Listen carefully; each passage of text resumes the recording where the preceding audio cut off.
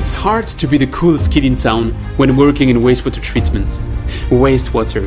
Seriously, it's already in the name. Waste. But without wastewater treatment, there's no water cycle, no circular economy, no sustainable development.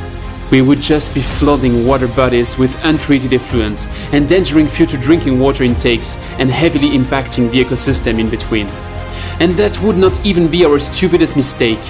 With the wastewater, we would be throwing away buckets of valuable resources. No, don't start looking for golden nuggets at the sewer's outlet. Think rather of phosphor, nitrogen, heat, biogas, hydrogen, graphite, process, or even drinking water, you name it. Indeed, we do believe wastewater professionals are modern time heroes. The world just doesn't know yet. To help spread the word, we are launching a new podcast series, Don't Waste Water.